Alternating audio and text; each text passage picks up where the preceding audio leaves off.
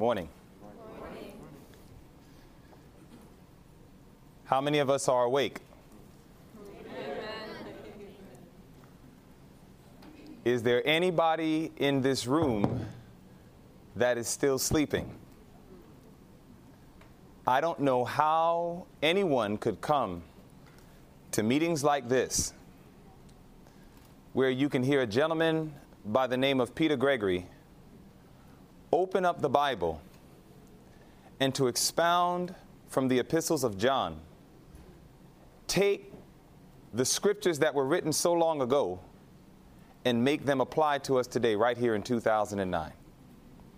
I don't know how you can come morning after morning and listen to a gentleman like Benjamin Young, who would come before us and would share with us prophecy, the prophetic line of events and how they come in their order, to also talk about how we must apply this knowledge of the law that is in our minds and allow it to transition to our hearts.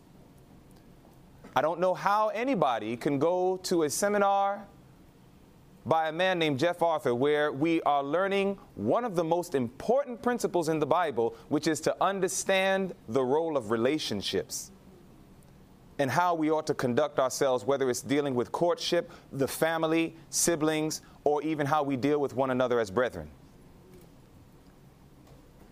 I know that we love prophecy, and I don't know how it is that we can look at something like prophecy and not realize that in the book of Daniel, one of the things that the Bible shows us as it relates to Babylon and Daniel being there, and how one of the very things that took place before everyone bowed down to the image was that music was played.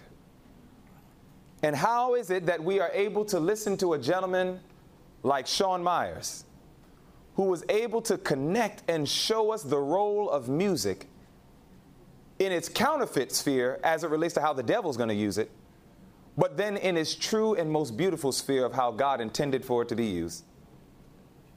How do we not understand that the very breath of the Christian is when we do the work of evangelism? And we go to a class where a gentleman by the name of Scott Moore is able to show us all of the wonderful principles of evangelism, the reasons why, the how-to, and also all the divine mechanics that God has shown us through the last day work of evangelism. Brothers and sisters, how do you hear a message like what we heard yesterday from Brother Sizemore, where he showed us very clearly where we are in prophecy? How do we hear messages like this and still remain asleep? Brothers and sisters, my heart truly prays that every single one of us are awake. And at this time, God has commissioned me to give you something that you might go home with. Brothers and sisters, I was praying. I really pray and plead. You know, sometimes when people shake my hands, and I don't know, maybe some of you might have thought this to yourself as you shook my hand. But sometimes people shake my hand and some of them say it with their lips, but probably others think it in their mind, and they say, man, his hands are so soft. Does he work? And I promise you, I do work. I just use a lot of lotion. But brothers and sisters, I always tell people, if you really want to see the calluses, all you got to do is look at my brain. Because I'm always thinking.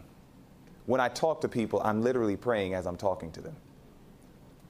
Because I'm counting on God for everything. I'm like, Lord, put the right words in my mouth. Give me the right body language. Help me to express this thought properly. And I've been praying about this last message because this is the challenge that I am to give to God's people.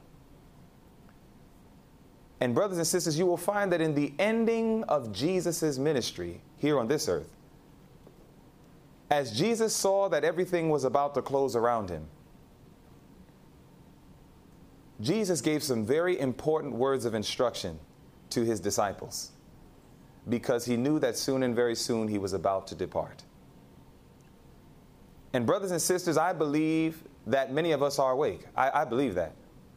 I believe we are awake. But I also believe that there's a chance that we might repeat history.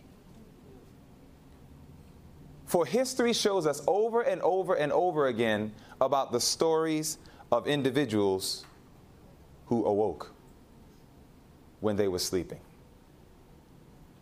And so I want you to contemplate in your minds with me as we're going to review a brief little lesson from our pioneers. And before I do that, I want to simply say this. If there might be one person in this room that has heard the utterance of prophecy, you've heard about the mark of the beast, you heard about the time of trouble, you heard terms like death decree, and you heard all these different things. And sometimes, depending on where we are in our walk with Jesus, when we hear these terms, for many individuals, it doesn't bring up a longing to see Jesus, but it brings up a fear to say, Lord, can I make it? When you hear about the blotting out of sin, God's people having victory over sin, when you hear about all these different things, sometimes, think about it, we grew up, some of us, listening to secular music and all these other things. Some of us have been involved in all sorts of sports and different types of things. We heard startling information even about our dress over this weekend. And some of us sometimes will listen to these things and we'll say to ourselves, wow, you know what? I don't know if I can do this. And we become filled with fear. Lord, will I make it? But I'm so thankful for a nice little quote that I remember reading, and it was in a little letter called Life Sketches 196. And in Life Sketches 196, the prophet of God says, we have nothing to fear for the future. Brothers and sisters, we have nothing to fear for the future, except that we forget the way God has led us in our past teaching and in our past history. If we do not learn from what took place in times of old, we are assured to repeat history. In fact, we are doomed to repeat history. And so I want you to just gain this little lesson that I will share with you in these closing thoughts as we look to the lessons from our pioneers. Before we do this, as much as possible, I'm going to invite you to kneel with me as we go before God in prayer. As much as you are able to, let us kneel together.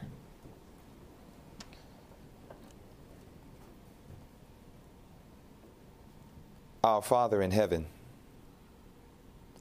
Lord, this is the final message to be given to your people during this wonderful FYI meeting. We thank you for the great revivals that took place here. Father, we thank you for truly opening our eyes that we were able to behold wondrous things out of thy law. And Father, we come to you at this time because, Lord, we know that history shall be repeated. But Father, we are careful to remember that there was a positive and a negative aspect to history. Our desire is that our lives may testify of the positive side and not the negative. And so, Lord, you give us your word that we might be guided into all truth and that you may help us. And Father, we commit ourselves into your hands at this time. Please, Father, remove every distraction. Help us to give unadulterated attention to the things that we are about to see. And may we truly not only be awake, but by your grace and your power, help us to stay awake. For this is our prayer that we ask, dear God. And I start with myself. Help me to stay awake. For For this is our prayer in Jesus' name. Amen.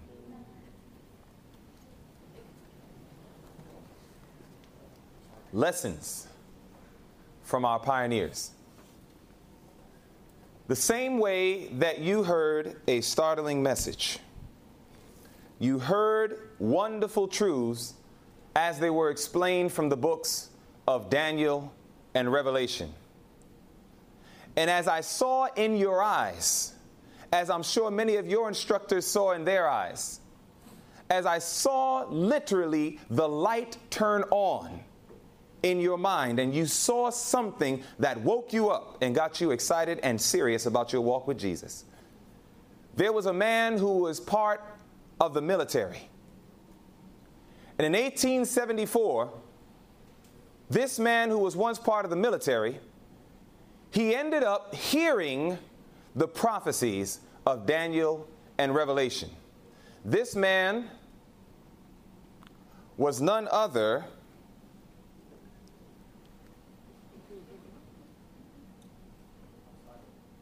if you can work the slide from the back, that's fine. And brothers and sisters, don't lose your focus on this. We got to get this to work. This man was none other than a gentleman by the name of A.T. Jones. A.T. Jones, he was in the military. And he was doing as men in the military do. But one day he caught wind of the messages of Daniel and Revelation. And that time came in 1874. And here it is that when he heard those wonderful messages of Daniel and Revelation, he stayed in the military for one more year. And then thereafter, he left that military and he continued to study Bible prophecy. He was sleeping, but God's message woke him up. And as Brother Jones was taking this message, brothers and sisters, he took that message so seriously in his heart that he began to advance quickly. He started to memorize scripture, and he was able not only to memorize, but he was able to explain it with Holy Ghost power. To the point that one statement that was said about him by the prophet of God, dealing with the success of Elder A.T. Jones, she says, "The Lord in his great mercy sent a most precious message to his people through elders who? E.J. Wagner and A.T. Jones." It says this message, and this message was what message, brothers and sisters? The message of righteousness by faith. Righteousness by faith always belonged to the movement known as Seventh-day Adventists. You can't faithfully preach the third angel's message and exclude righteousness by faith. Because right there, when it says, "Here is the patience of the saints, here are they that keep the commandments of God and have the faith of Jesus," brothers and sisters, right inside of that very text of Scripture, you find righteousness by faith. Because Psalm 119, 172 says, "All thy commandments are righteousness." And if you and I are keeping the righteousness of God by the faith of Jesus, then that means all the patient saints are experiencing righteousness by faith. And so it is that this message always belonged to the movement, but brothers and sisters, over a period of time, it seemed as if some of us began to become so legalistic. We started to become like dry bones, and we started talking about law, law, law, and it seemed as if some of our ministers in the 1800s forgot about God's grace. The Holy Spirit came and took upon these two men, Wagner and Jones. And the prophet of God says this message was to bring more prominently before the world the uplifted Savior, the sacrifice for the sins of the whole world. It presented justification through faith in the surety. It invited the people to receive the righteousness of Christ, which is made manifest in obedience to all the commandments of God. A.T. Jones was looked upon as God's champion in 1888. God worked through him mightily. But you know, it's amazing. A.T. Jones was awakened to truth, deep truth. A.T. Jones was used by God to do a great and marvelous work. Amen? But brothers and sisters, A.T. Jones ended up having a problem. This same man, A.T. Jones, as a result of the knowledge and information that he gained, over a period of time, he began to become very critical of the brethren. And as a result of this, over and over again, there were times that he would meet with Uriah Smith and many others, and he would begin to critique them and disrespect these individuals publicly, to the point that sometimes Sister White would have to literally get up and rebuke A.T. Jones right there in front of everybody. And brothers and sisters, that's powerful to me, because here it is that sometimes we as frail human beings, we will listen to a man of God break down the word. And then as a result of that, we convince ourselves in our minds and we say, truly, this is a man of God. And sometimes we begin to even get to the point that we think if they taught right on this, perhaps everything they teach is also right. But the prophet of God says, no, there were times that A.T. Jones taught stuff that was wrong. In fact, she was fearful of certain movements that he made, to the point that here was a statement that ended up being made about our dear brother, A.T. Jones. The downfall. This same man, one who was used mightily by God, one who was truly awake, one who was filled with information that was not past truth, but it was present truth. This same man, in the Crest collections, this is what the prophet of God had to say to him. Dear brother, again and again your case has been presented before me. I am now instructed to say to you, you have had a large knowledge of truth. You know, some of us here at this meeting, some of us have been seeking large points of truth. We wanted to understand all the deep things of God so we can know how to express it to others. And brothers and sisters, that's all right if the motivation is right. But listen to this. It says you have had a large knowledge of truth and far less spiritual understanding. It goes on to say, when you were called to the important work at Washington, you had need of far more of the humble grace that becometh a Christian. Since the Berean spring meetings, your attitude and the attitude of several others has done what? Grieved the Spirit of God. How is it that at 1 minute, here goes this man who was God's champion? Brothers and sisters, I believe with all my heart, with all due respect, there is not anybody perhaps in this room, and including yours truly, that could touch the knowledge that A.T. Jones possessed. You do not understand. A.T. Jones was a deep student of Scripture, brothers and sisters. And here it is that at 1 minute, while he was God's champion, now he's being told that he has grieved the Spirit of God. It says, you have been weighed in the balance and found wanting.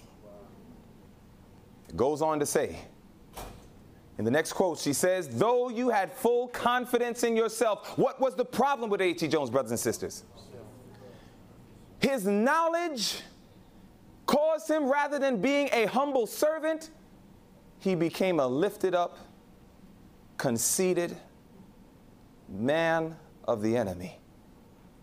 It says your confidence in yourself, you were out of the path of duty when in order to do what? Criticize and reprove the work of your brethren.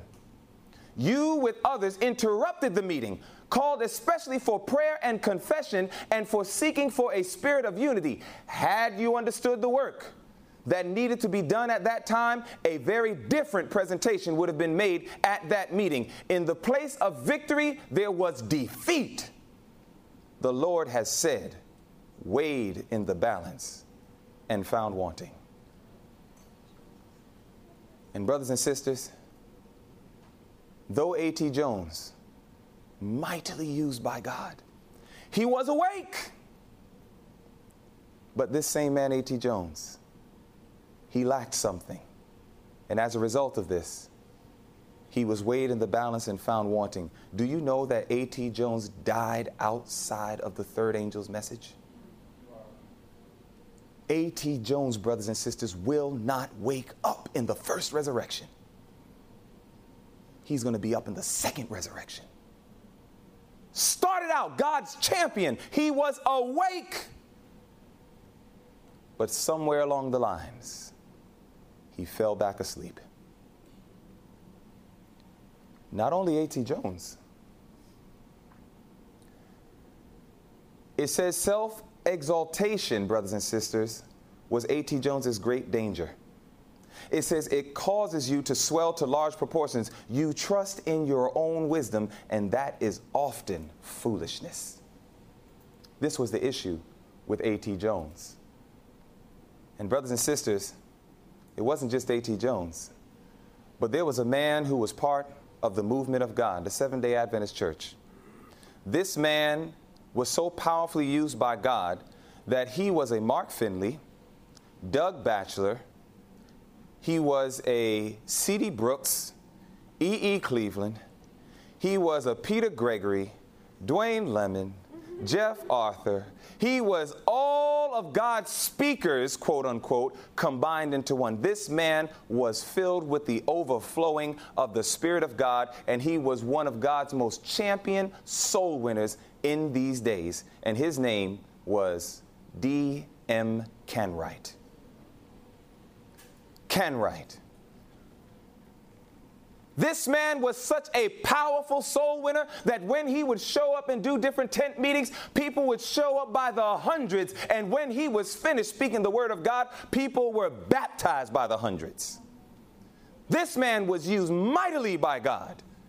He was an incredible soul winner. But brothers and sisters, Brother Canwright, he understood how powerful his abilities were. He knew that he was gifted. He knew that when he spoke, people listened. He knew that if he put together the word of God rightly, he understood that people would surrender their hearts to Jesus. And he got to a point that one day, as he was contemplating in his mind, and as the devil began to whisper in his ear, the enemy started to tell him, you know, you would be so much more successful if you did not have this straight message. Your ministry would become so powerful if you would just scale back on some of these deep truths. He was a mighty man when it came to explaining the doctrines of the Seventh-day Adventist Church. Mightily used by God. But this very same man started to listen to the whispers of the devil. At one time in his life, he was sleeping, but the word of God woke him up, and to the point that once again, he ended up falling into the same trap that Brother Jones did, and he began to exalt himself. And before you know it, he started to turn his back even on the testimony of Jesus. And I want you to see how this was spelled out.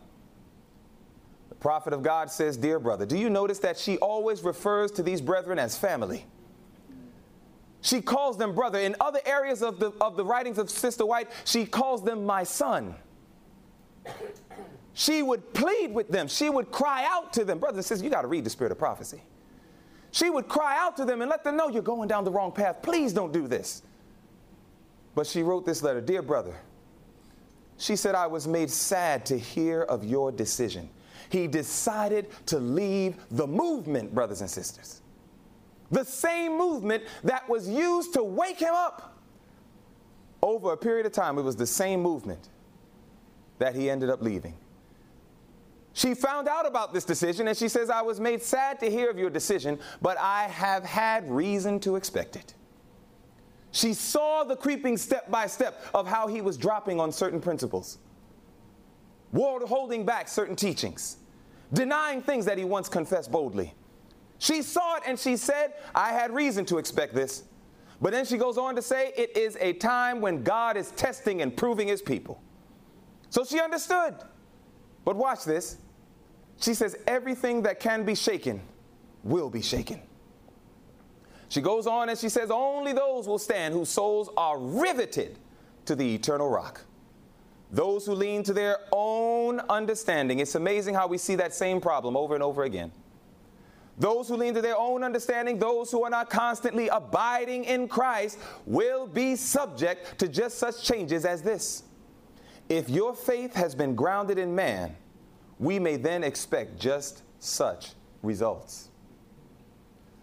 But if you have decided to cut all connection, listen to her counsel to him. She says, but if you have decided to cut all connection with us as a people, I have one request to make for your own sake as well as for Christ's sake. Keep away from our people. She saw him apostatize. And she said, I have one request of you. For your own sake and for Christ's sake, stay away from our people. She went on to say, do not visit them and talk your doubts and darkness among them. Satan is full of exultant joy that you have stepped from beneath the banner of Jesus Christ and stand under his banner. He sees in you one he can make a valuable agent to build up his kingdom. You are taking the very course I expected you would take if you yielded to temptation. You have ever had a desire for power and for popularity, and this is one of the reasons for your present position. There are people who come into the church today and they're going to evangelistic schools and they're trying to gain a knowledge so they can say, I can be the next great Seventh-day Adventist evangelist. We can be recognized as the next great self-supporting center for evangelism. And there are individuals who have that kind of stuff on their mind rather than, Lord, I simply want to be an instrument in your hand to lift up the name of Jesus Christ. Ken Wright's desire, brothers and sisters, is many individuals' desire. Popularity, power, that when we speak, people listen. When we instruct, people follow. And that was Ken Wright's problem. In fact, it says, one thing alarms me. Ellen White was talking to another gentleman, and she says, when you are cautioned or reproved, you act exactly as Elder Ken Wright has acted for years. What was Elder Ken Wright's problem? When she came to him, when she counseled him, when she showed him, dear brother, you're going in the wrong direction, it says he rose up just as you do. He justified himself and thought himself misjudged and abused because he pleased the taste of the people. He regarded himself as all right. Sometimes people think my ministry is successful because the people love me, because the people love to listen to me. And I told you that the devil, he has a way of taking our minds. So that way we can, though we were in the world and trying to exalt self there, sometimes we can come in church and still be on the mission to exalt self. And some of us, we preach smooth sayings. We say things that please people. We know the truth in our minds, but we won't say it because we're concerned what will happen to my ministry. We completely forget what the Bible says, that promotion comes from the Lord. We trust in media and we trust in friends and we trust in ministries to say, hey, can you promote me? Can you plug me in? Can you let people know about what we're doing? And brothers and sisters, don't get me wrong. It's amazing. When Jesus found a place to work, Jesus would simply work.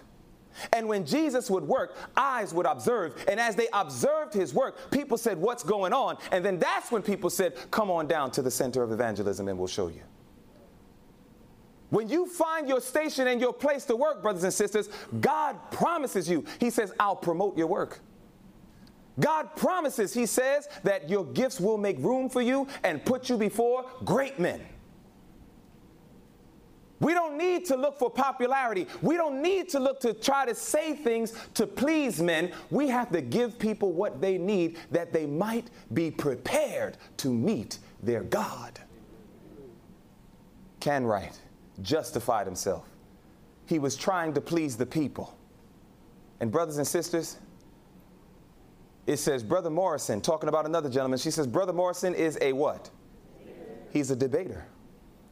She said he is a man who has not had a daily living experience in the meekness and lowliness of Christ. He is in danger of making false issues and of treating them as realities. He will create strife, and the result will be dissensions and bickerings. He has many things to overcome, and if he fails to overcome them, he will make shipwreck of faith, as did Elder Ken Wright. It is dangerous to cherish feelings of self-sufficiency. Brothers and sisters, Ken Wright was awake. Ken Wright was mightily used by God. Canwright was one of the best soul winners in those days of our church. And Canwright died outside of the faith. And brothers and sisters, Canwright also will be waking up in the second resurrection. And do you want to know what's so sad? He knew it. Before he even died, at Ellen White's funeral, while she was laying dead, the prophet was dead in the casket. Here it is that while many came out for that funeral, here comes Elder Canwright busting through the door, frantic and full of tears. And he went to everybody and he looked and stood over her casket and said, "This was a prophet of God." And he told everybody, make sure you follow her and her teachings. And he said this, "It is too late for me." Too late. He told his own children, he said, follow the teachings. But he said, it's too late for me. Brothers and sisters,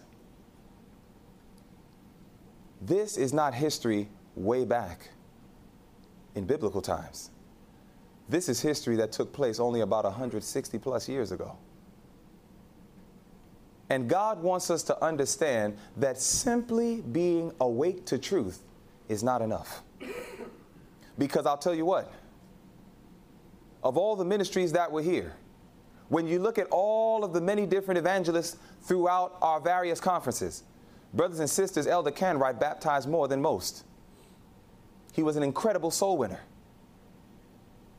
And I don't know if I would ever be an instrument of baptizing others as he was. So therefore the question is, Lord, when I see solemn things like this, how can I make sure that I stay awake? How can I make sure that I don't fall into the trap that Brother Jones, Brother Wagner, Brother Canwright, Elder Moses Hull, Elder Belden, who wrote all these beautiful hymns that we have inside of our hymnals today. All of these men were incredible instruments used in God's hands, but all of these men I just named are going to wake up in the second resurrection. What can we do to make sure that we don't fall into this trap? You know the one thing that Elder Canwright, Elder Jones, Wagner, Belden, Moses Hull, and so many of these other individuals in Adventist history, do you know what they all had in common? They did not do what I'm about to share with you today. And I promise you what I'm going to share with you probably won't be that deep, brothers and sisters, and my desire is not to be deep. I desire to keep things simple. But I promise you this, if you can practice these simple little instructions that I'm about to share with you, by God's grace, you will not end up like Canwright. You will not end up like Jones. You will not end up like Hull and Belden and all these other great, mighty warriors for God who were awake, but ended up falling back to sleep. Turn your Bibles to the book of John, chapter 8. In fact, before we go to John 8, go to Matthew 4. Matthew, the 4th chapter. In Matthew chapter 4, Jesus makes a statement that if we're all honest with ourselves, we perhaps have never applied this as of yet. The Bible says in Matthew chapter 4 and verse 4, after Satan was tempting Christ in the wilderness, he comes to Jesus and he tempts him by telling him to take some stones and turn it into bread. And Jesus gives him a most incredible response. He says, but he answered and said, it is written that man shall not what? Live by bread alone, but by how many words? Every word out of the mouth of God. The prophet of God says over and over again how rarely it is that God's people follow this instruction. Brothers and sisters, do you know how easy it is to lean to our own understanding? When it comes to dress, when it comes to diet, when it comes to where we worship, when it comes to how we worship, when it comes to shopping, when it comes to where do we choose to live, when it comes to the occupation that we choose, when it comes to all the different things that we have to make choices for in life, it's amazing how rare it is that we open up our Bibles and say, Lord, where's the counsel? Where's the instruction? It's not that it's absent for instruction. Brothers and sisters, I showed you yesterday how we can take a principle like 1 Corinthians 10:31, eat and drink to the glory of God, and we can take that deep principle and make it so simple that we know how to apply it to our grocery shopping. Did we not go over that yesterday? Yes. Brothers and sisters, do you know that the Word of God can guide you in every step of your life? But the problem is that we all have this disease. And this disease is called some of self, some of Christ. We all have it. There are decisions that we make. We talk about surrendering all. We talk about, oh, give it all to Jesus. We talk about let go and let God. And we love to use some of these Babylonian cliches. But we don't understand what these things really mean. And the way you can find out is when you read Steps to Christ, page 47. The prophet of God says, many are inquiring, how do I make the surrender of myself to God? And she goes on to tell us that it's by your choices. The surrendering of oneself, brothers and sisters, when you sing that song, I surrender all, what you're saying is, I surrender all my choices to you, Lord. You get lonely and you say, I'm looking for a life partner. You do not just choose a man. You do not just choose a woman. God has to choose him. You say it's time to go to college. You can't just choose a college because you're thinking about scholarships and all of this stuff. And well, they got this program and that program. You have to let God make the choice for you, which means you got to go back to the Bible and spirit of prophecy. I'm getting very practical with you, brothers and sisters. We have to go to the Word for every aspect of our lives. And what happens is meetings like this, brothers and sisters, I've done too many meetings like this. I've seen it over and over again. You come to meetings. You give people the Word. You give it to them with power. Not from self, but from heaven. The people receive the Word. They say, oh yes. And all sorts of commitments are made. All sorts of dedication. Oh, I'm going, by God's grace, I'm going to change this. I'm going to change that. I'm going to be this kind of husband. I'm going to be this kind of wife. I'm going to be this kind of child. And I'm going to be this kind of brother or sister. And I'm going to be this kind of church member. We say all these things. But over time, we find out that it was just emotion.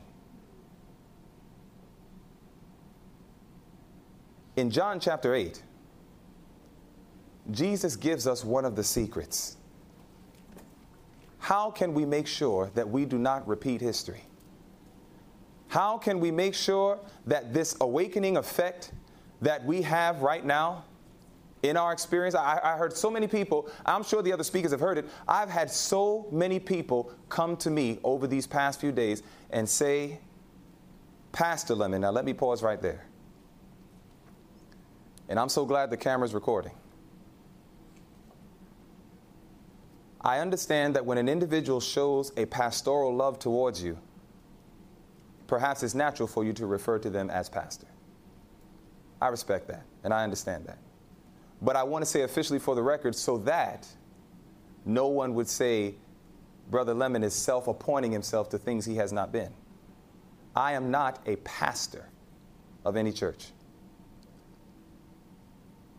I have not gone to school and received my degree to be a pastor. I am an ordained elder in the worldwide body of the Seventh-day Adventist Church. I was ordained years ago in New York.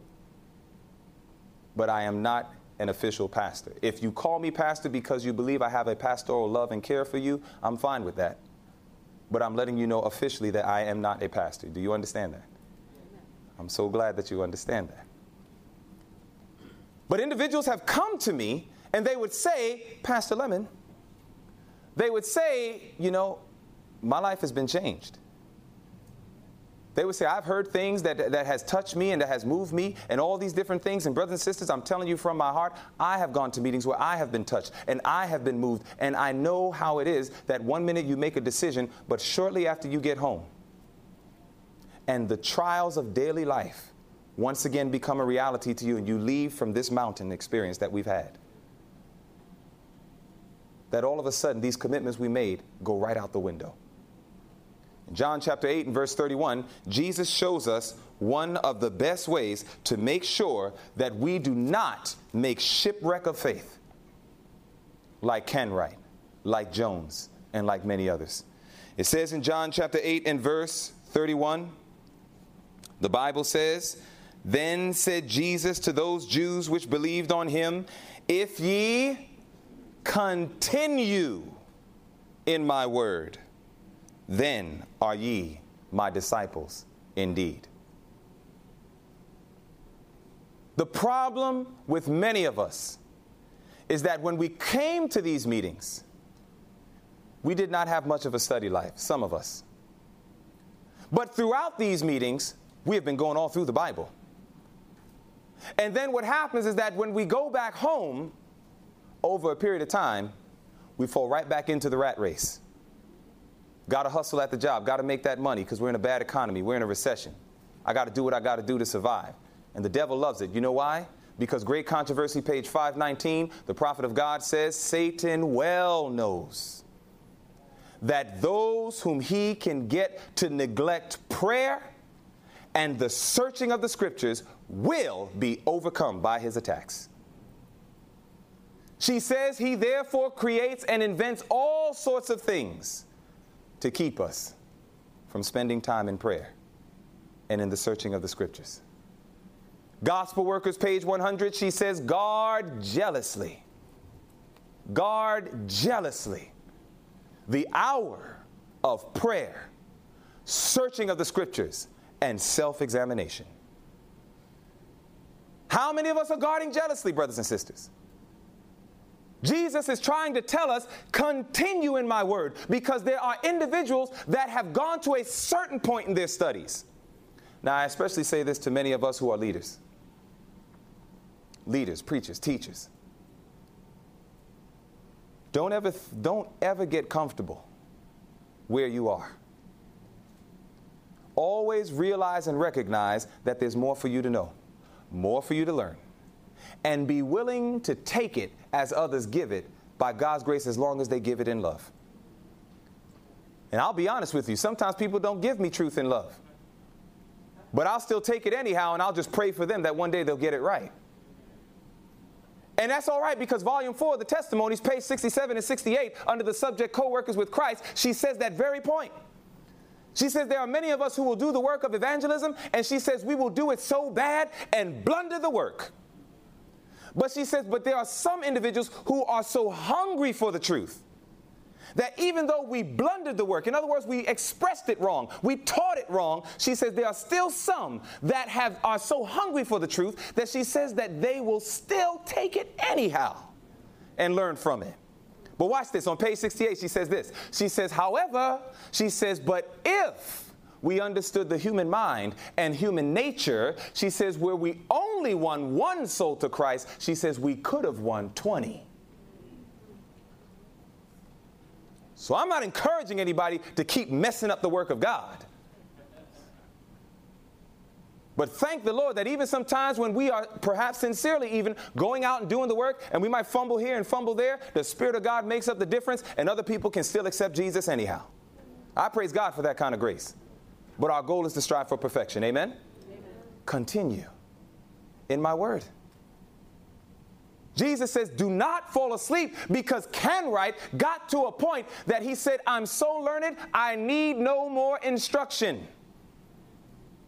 A.T. Jones got to a point that he said, I am so learned and I'm so firm in what I know that I need no more instruction.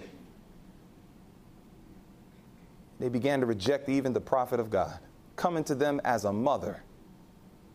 They began to reject. I don't need any more instruction.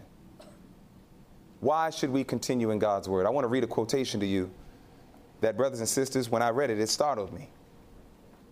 In volume 5 of the testimonies, page 707, I want you to listen to this, because, brothers and sisters, we need to understand that it's not enough for us to simply know the word, but we have to continue in God's word. In volume 5, page 707, The prophet of God says this: I have been shown that many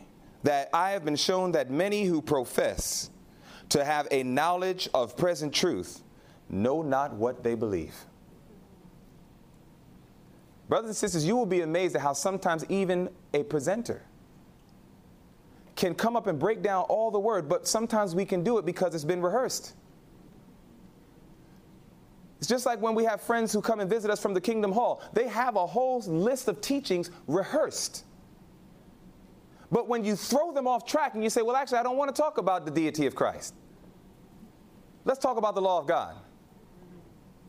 What happens? All of a sudden they say, whoa, you threw them off. They weren't prepared for that. But yet I heard over this weekend that 1 Peter 3:15, it should be our motto.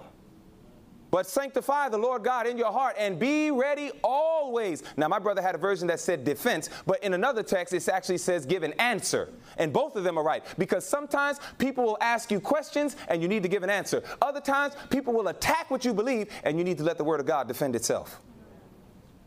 But the scripture tells us be ready how often?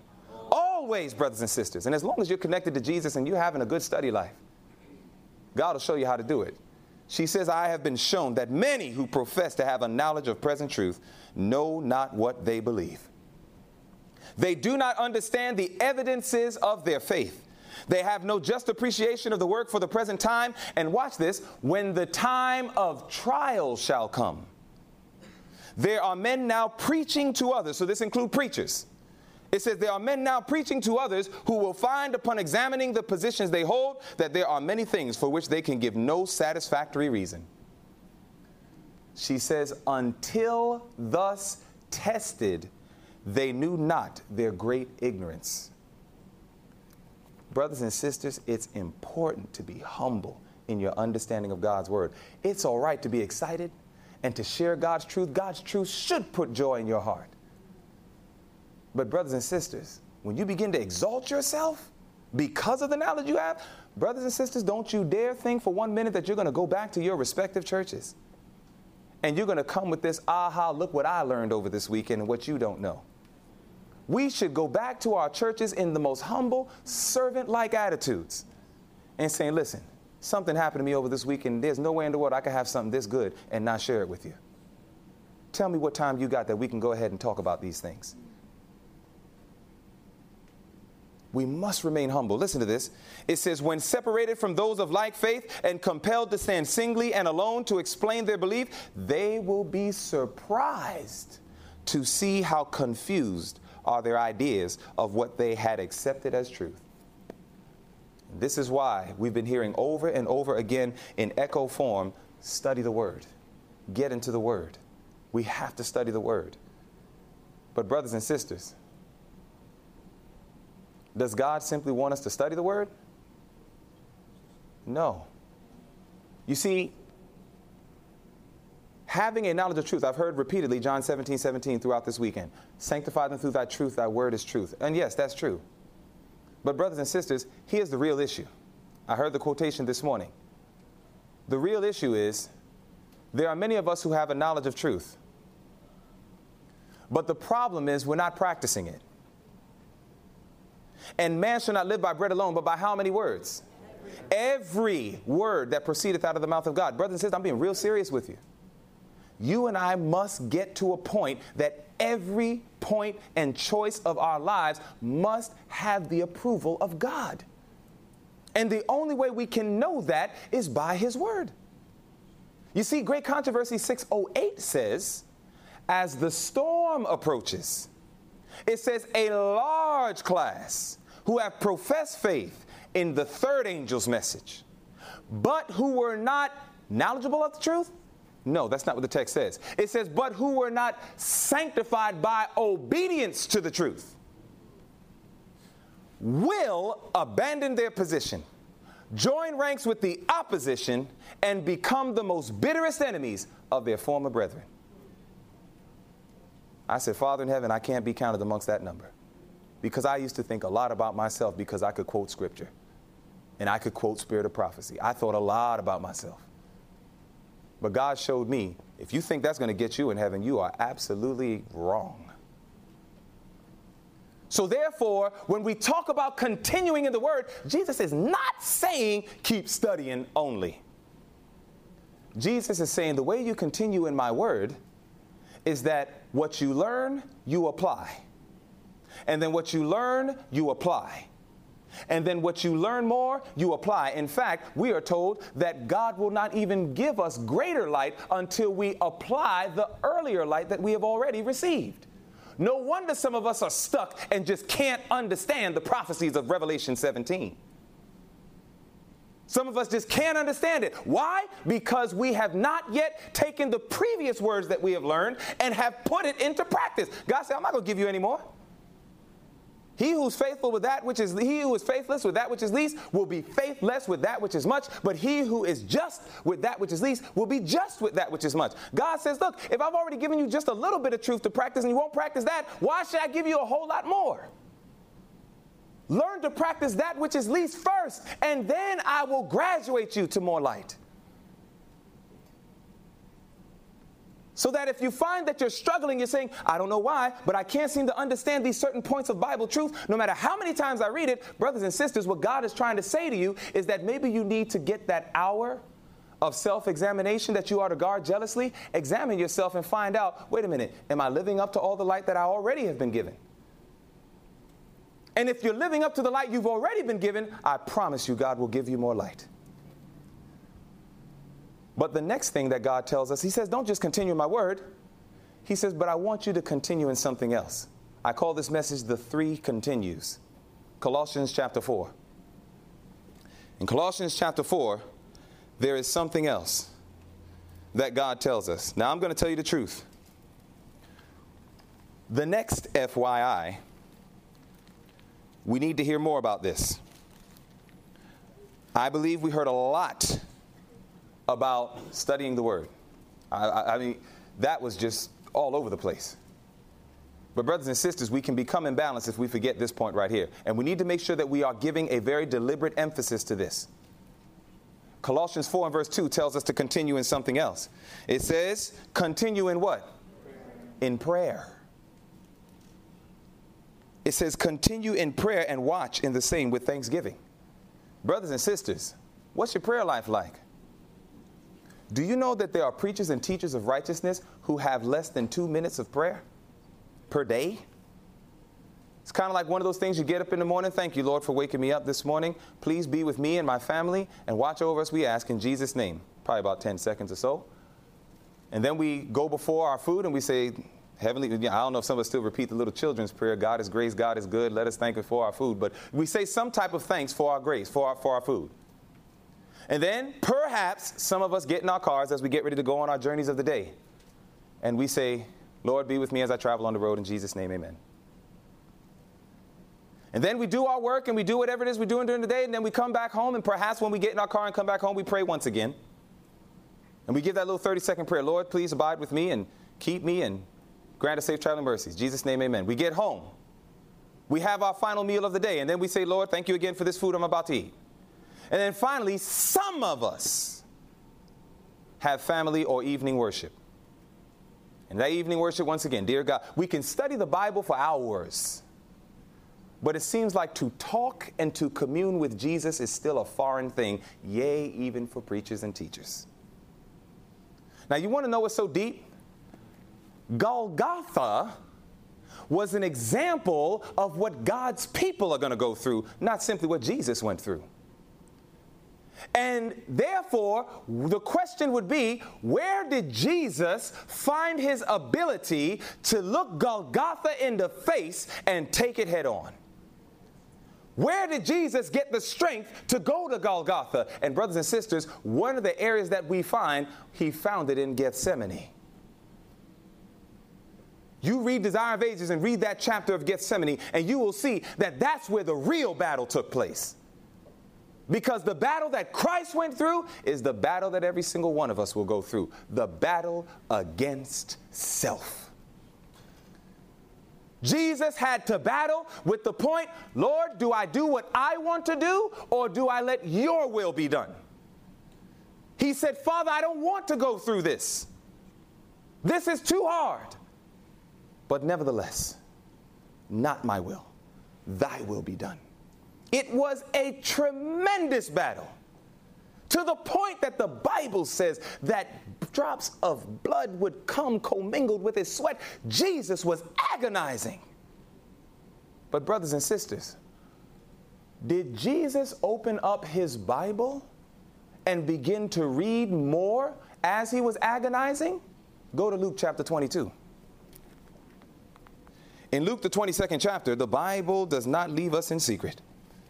The Bible tells us in Luke chapter 22, here's what the Bible says: because the example of Christ in his battle in Gethsemane is the example for you and I as we battle with self in our spiritual Gethsemane as we are preparing for Golgotha. Because, brothers and sisters, Golgotha is coming. It says right here in Luke 22, starting at verse 41, the Bible says, and let's read it together. It says, and he was withdrawn from them about a stone's cast, and kneeled down and prayed, saying, Father, if thou be willing, remove this cup from me. Nevertheless, not my will, but thine be done. And there appeared an angel unto him from heaven, strengthening him. Verse 44, and being in agony, he studied. He prayed more earnestly.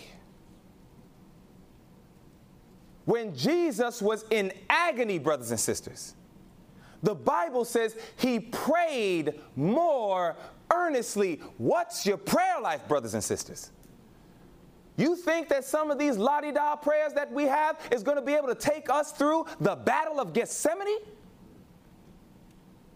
We're going to have to know what it means to spend time with Jesus on our knees, talking to him, as the Spirit of Prophecy says in Steps of Christ, as one talks with a friend. We must learn the secret and the science of prayer. Brothers and sisters, I don't know who's going to do it. And I might have to if nobody else does. But I'm thankful to see studies on how to study your Bible. But brothers and sisters, I'm telling you right now, a companion study needs to go with it, the secret science of prayer. Because there is a dynamic. There is a reason why the Spirit of Prophecy calls prayer a science. And we would do well to study what really constitutes true, successful, powerful prayer. And don't worry about it, brothers and sisters. You ought to know by now by the way I speak. I'm not talking about adopting stuff from Babylon and trying to bring it in here. I'm not talking about trying to speak in tongues or feeling like you can yell at God and make him answer you. Oh, no, brothers and sisters, that kind of prayer will never work. You can't yell at God and tell him to do anything. God is God. But there is a science to prayer. And Jesus, the Bible says, when he was in Gethsemane, he continued in prayer. You see, there are going to be certain issues in life that you are not just simply going to be able to open your Bible and find a text to deal with it. And there's some of us that we get so busy in Bible study, and we have no prayer life. And Jesus is trying to show us that prayer, the Spirit of Prophecy says, is the breath of the soul. Do you know what it's like to not breathe? You die. In fact, she tells us that when we study the word that we ought to pray. You can read this in Testimonies to Ministers and Gospel Workers right under the subject of how to study the Bible. And here it is that right there, it talks about how the prayer life has to be there connected to the study, because she says that the prayer gives power to practice what you've studied. I mean, think about how many preachers. Did A.T. Jones lack knowledge of the Scripture? Did Ken Wright lack knowledge of the Scripture? But I wonder what their prayer life was like. How do you stay connected to Jesus in communion with him in the most holy place and still turn your back on him? I don't know how you do that. I can't even imagine that. So therefore, God says, stay in my word. Continue. Don't stop.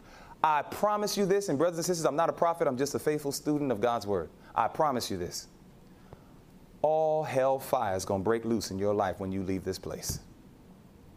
Some way, somehow, the devil got a temptation designed, catered, and manufactured just for you. Because he has to get you off of this mountain that you are now on. You're awake. He must bring you back down to sleep.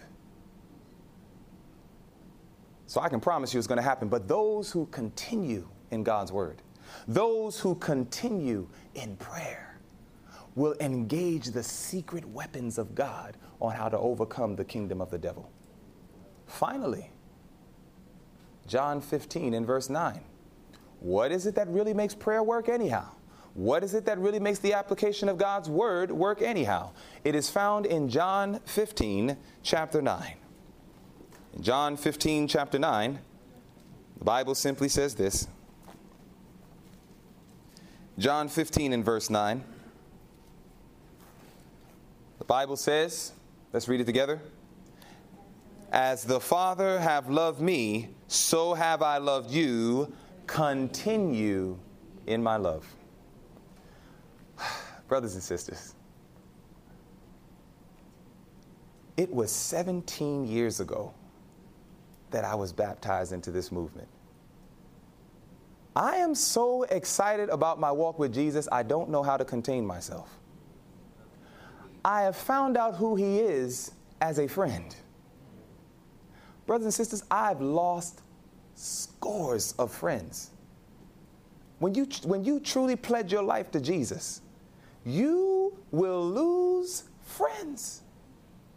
There are family members that cannot communicate with me because we have nothing in common anymore. I don't cut them off, they cut me off. And that kind of stuff hurts. But when you can feel the touch of Jesus on your shoulder, saying, I know what it's like to have family members turn their back on you. Jesus says, I know exactly what you're going through. And Jesus says, and I know how to take you through it. You see, when you behold Jesus, I was sharing with the group for breakfast this morning, and I was talking about how we must understand that when we study our Bibles, please do not simply look to understand a doctrine. You could miss so much. When you study your Bible, you are seeking to understand the character of God. As you understand the character of God, you get the best of both worlds because you're going to understand the doctrine and you're going to understand the one who gave the doctrine. You know, there are individuals right now who are very knowledgeable upon truth. Very knowledgeable. But they don't understand the character of God. There are individuals who will look at some of the things I heard over this weekend about some of the challenges, even within our midst, even within our own church. I heard about it. But you know what's amazing? There are certain individuals that also identify the challenges and problems in the church. Do you know what they do? They say, you know what? These apostates that we see in our church is getting so gross and so bad that you know what we need to do? We need to leave this church. And we need to go ahead and start up our own little movement. And this way we can form a more purer, holier group of people so that we can truly get ready for the coming of the Lord. And there are a lot of people who think like that. Now, what they don't realize is they're fulfilling prophecy. Because First Selected Messages, page 179, tells us exactly that. She says there will be a group of individuals who will talk about the close of probation and the shaking, and they will talk about the need of coming out of the Seventh-day Adventist church to form a church filled with a group of purer, holier people. She goes on to say, this is what Satan wants. She then goes on to say, if this movement were to have success, she says we would witness one of the most greatest fanatical movements ever witnessed among Seventh-day Adventists. And brothers and sisters, we are living in that time. You see, there are many individuals who break away, but what they don't understand is that they're telling on themselves, because John chapter 10 tells us. Jesus came to the people. He said, I am the good shepherd. He said, I am the door.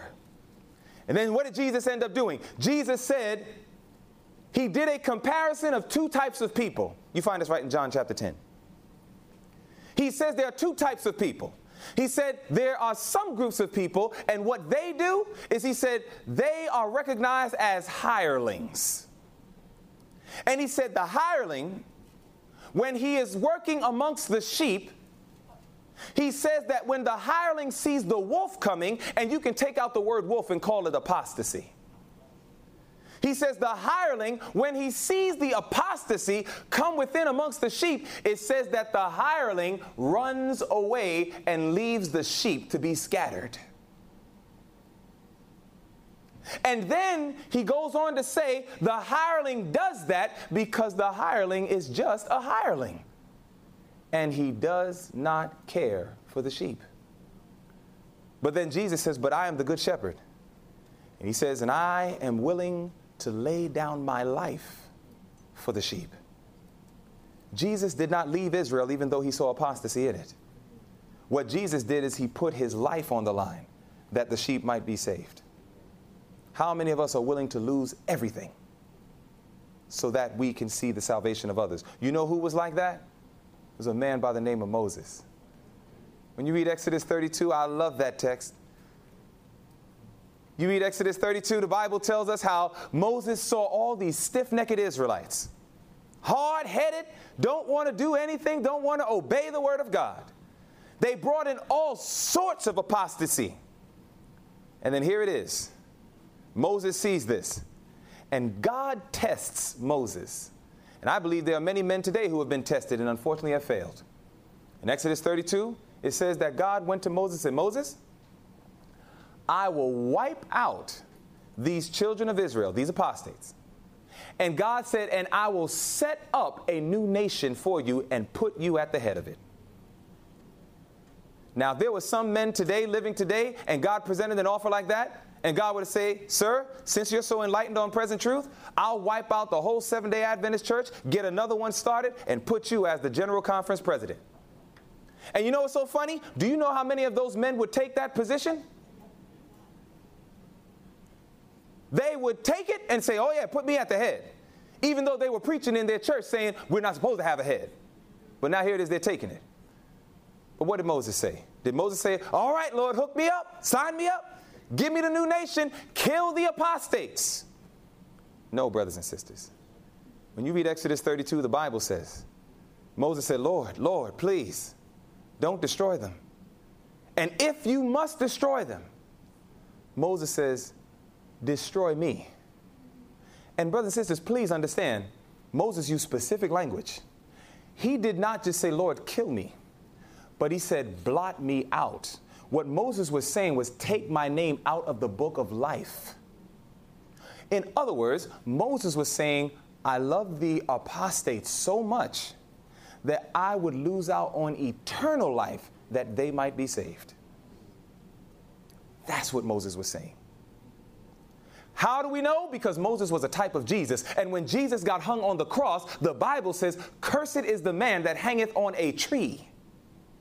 And when the man hangs on the tree, he is not cursed of the devil. He was under the curse of God. And any man who dies under the curse of God has no hope of a resurrection. Why do you think a bunch of Israelites said, crucify him?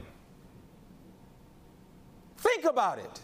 In John 8:58, when Jesus called himself God, the Bible says they picked up what? Stones. They knew the law. They knew that the way you kill Jesus, if he violated the law and called himself God, was that you stone him. But here it is, Pilate asked, what do you want me to do with Jesus? And here it is, they pick up a Roman practice. But they also understood a principle from the Old Testament, and they said, no, don't say stone him, because he might pull off another miracle and rise.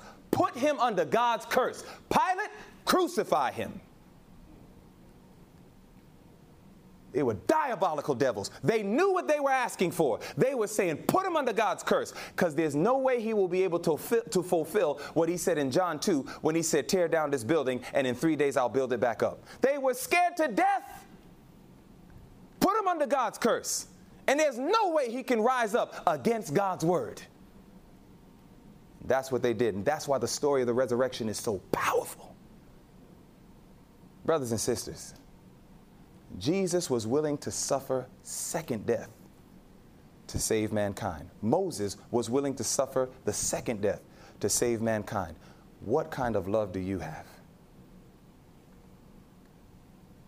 We must beg and plead and cry out to God, Lord, fill me. with your love. You know, it's so funny. You know how we always say faith without works is dead? Do you know I have hardly ever heard somebody finish the statement? You always hear people say, faith without works is dead. And we are a faith works people. But brothers and sisters, it's like trying to make a carob cake without the key ingredient, which is carob. It's like trying to make a banana pie without the key ingredient, which are bananas. Brothers and sisters, you will never have the kind of faith or works that God wants you to have until you have the last ingredient found in Galatians chapter 5 and verse 6. The Bible says in Galatians chapter 5 and verse 6, as we bring this to a close. In Galatians chapter 5 and verse 6, Jesus shows us the key ingredient that makes all of this real. It says in Galatians 5 and verse 6, for in Jesus Christ neither circumcision availeth anything, nor uncircumcision, but faith which works by love. Faith that works by love. Jesus is speaking to every single one of our hearts today. And he's saying, dear child, you are about to come down from off the mountain. Jesus is telling us that you are about to leave this place and you are about to go back to the daily duties of life. And Jesus says, I don't want you to repeat history. Not that side. Jesus says, I want you to continue in my word. When you're by yourself, nobody else is there. Continue in my word. Don't just study, but study and apply, and study and apply, and study and apply. There will be times that you are going to say, you know what, Lord? I just studied something. I just found out something from the Bible and spirit of prophecy. I can't refute it, but it's hard to practice this, Lord. What am I to do? Jesus says, continue in prayer. Because if you pray and commune with me, I will show you, I will impart to you the power to obey what you read in my word. Continue in prayer. Golgotha is coming, but we have nothing to fear for the future, except as we forget the way the Lord has led us in his past teachings and past history. Jesus is trying to tell you today, continue in my word. And brothers and sisters, you will find that along this Christian journey, there are going to be times that you might practice, you might preach, and you might teach, and you might say things to others. But Jesus says, make sure that all of your exercises of faith and works is seasoned with my love. Continue in my love. Let everything that you do be seasoned with the salt of the love of Jesus Christ. Tell the truth in love, Jesus says. Brothers and sisters, I'm going to tell you right now. From the outside looking in, there may be some who practice certain things in diet. And there are two types of individuals who practice reforms. There are some individuals who do dress right, but they long to put on the clothing of the world in their minds.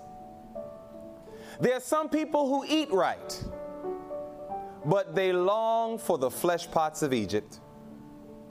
There are some people who might have even gone to the steps where they got out of the city and they live in the country, but they long for the good old suburban life. There are individuals who made a decision to say, okay, I'm going to study my Bible, but in their minds they're longing to pick up that video game. Brothers and sisters, whatever it may be, Jesus says, when you love me, you'll keep my commandments, and they won't be grievous. You won't have this hatred or animosity in your heart. You need to be crying out, Lord, pour out your love, so that as I do these things, I will do it and find joy in it. Change your I got to I get to.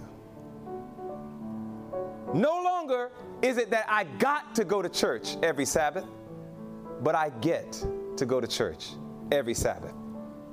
No longer is it I got to read the Bible in the spirit of prophecy, but you get to read the spirit of prophecy in the Bible. No longer is it I gotta dress right and eat right and do this and do that, but now I get to do all these things because, Lord, I love you. One evangelist tells a story like this. There's an evangelist who tells a story about a young lady and a man who were courting. This young lady was in college, and as this young lady was in college, she was reading a book. And this book, it had all sorts of information in it.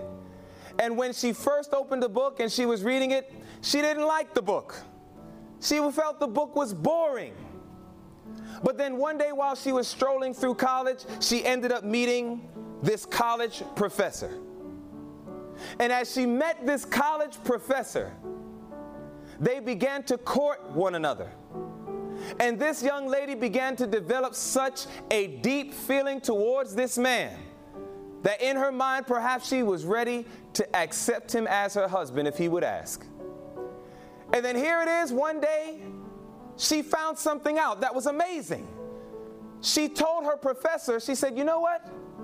Your name is the same name that's on one of my college class books. And then the professor said, oh, I wrote that book. And when the young lady saw that the professor wrote the book, the young lady said, really? And brothers and sisters, do you know that within a span of a few days, that sister read the book from cover to cover? What made the difference? She knew the author. She had a connection with the author. I know that the Bible can be boring to some people. I know that the spirit of prophecy can be boring to some people. But brothers and sisters, if you study it with a desire to come to know Jesus and not simply to prove points and learn doctrines only, you will meet Christ and connect with him in such a way that you will love these books, and it'll be the greatest thing that you have ever studied. You will, and I can attest to this, there are days that go by that if I don't study the word, I physically feel sick, brothers and sisters. You can get to the point that the word of God and time in prayer with Jesus becomes so special that nothing else in the world matters anymore. And Christ is making that appeal to you today. He's saying, listen, you're going to come down off this mountain. And Jesus says, and there might be some things I'm going to allow to take place in your life to try you. But he promises, he says, if you stick to my formula, continue in my word, continue in prayer, continue in my love. Jesus says, if you do that, he says, the story we read about of these men will not be your story. He says, I will keep you from falling, and I will present you faultless before my Father. I don't know about you, but I'm going to continue. I have resolved in my mind and my heart, though I might lose all, by God's grace, I'm going to continue. If it's your desire to say, Jesus, please help me that I might continue. Lord, don't let me come down this mountain so that I can just go back into the rat race of life. Help me, Jesus, to continue. If it is truly your desire to say, Lord, help me to continue, I'm going to ask you to raise your hands. If it's truly our desire, brothers and sisters, to say, yes, I'm going to continue by God's grace, I'm going to invite you to kneel with me as we pray.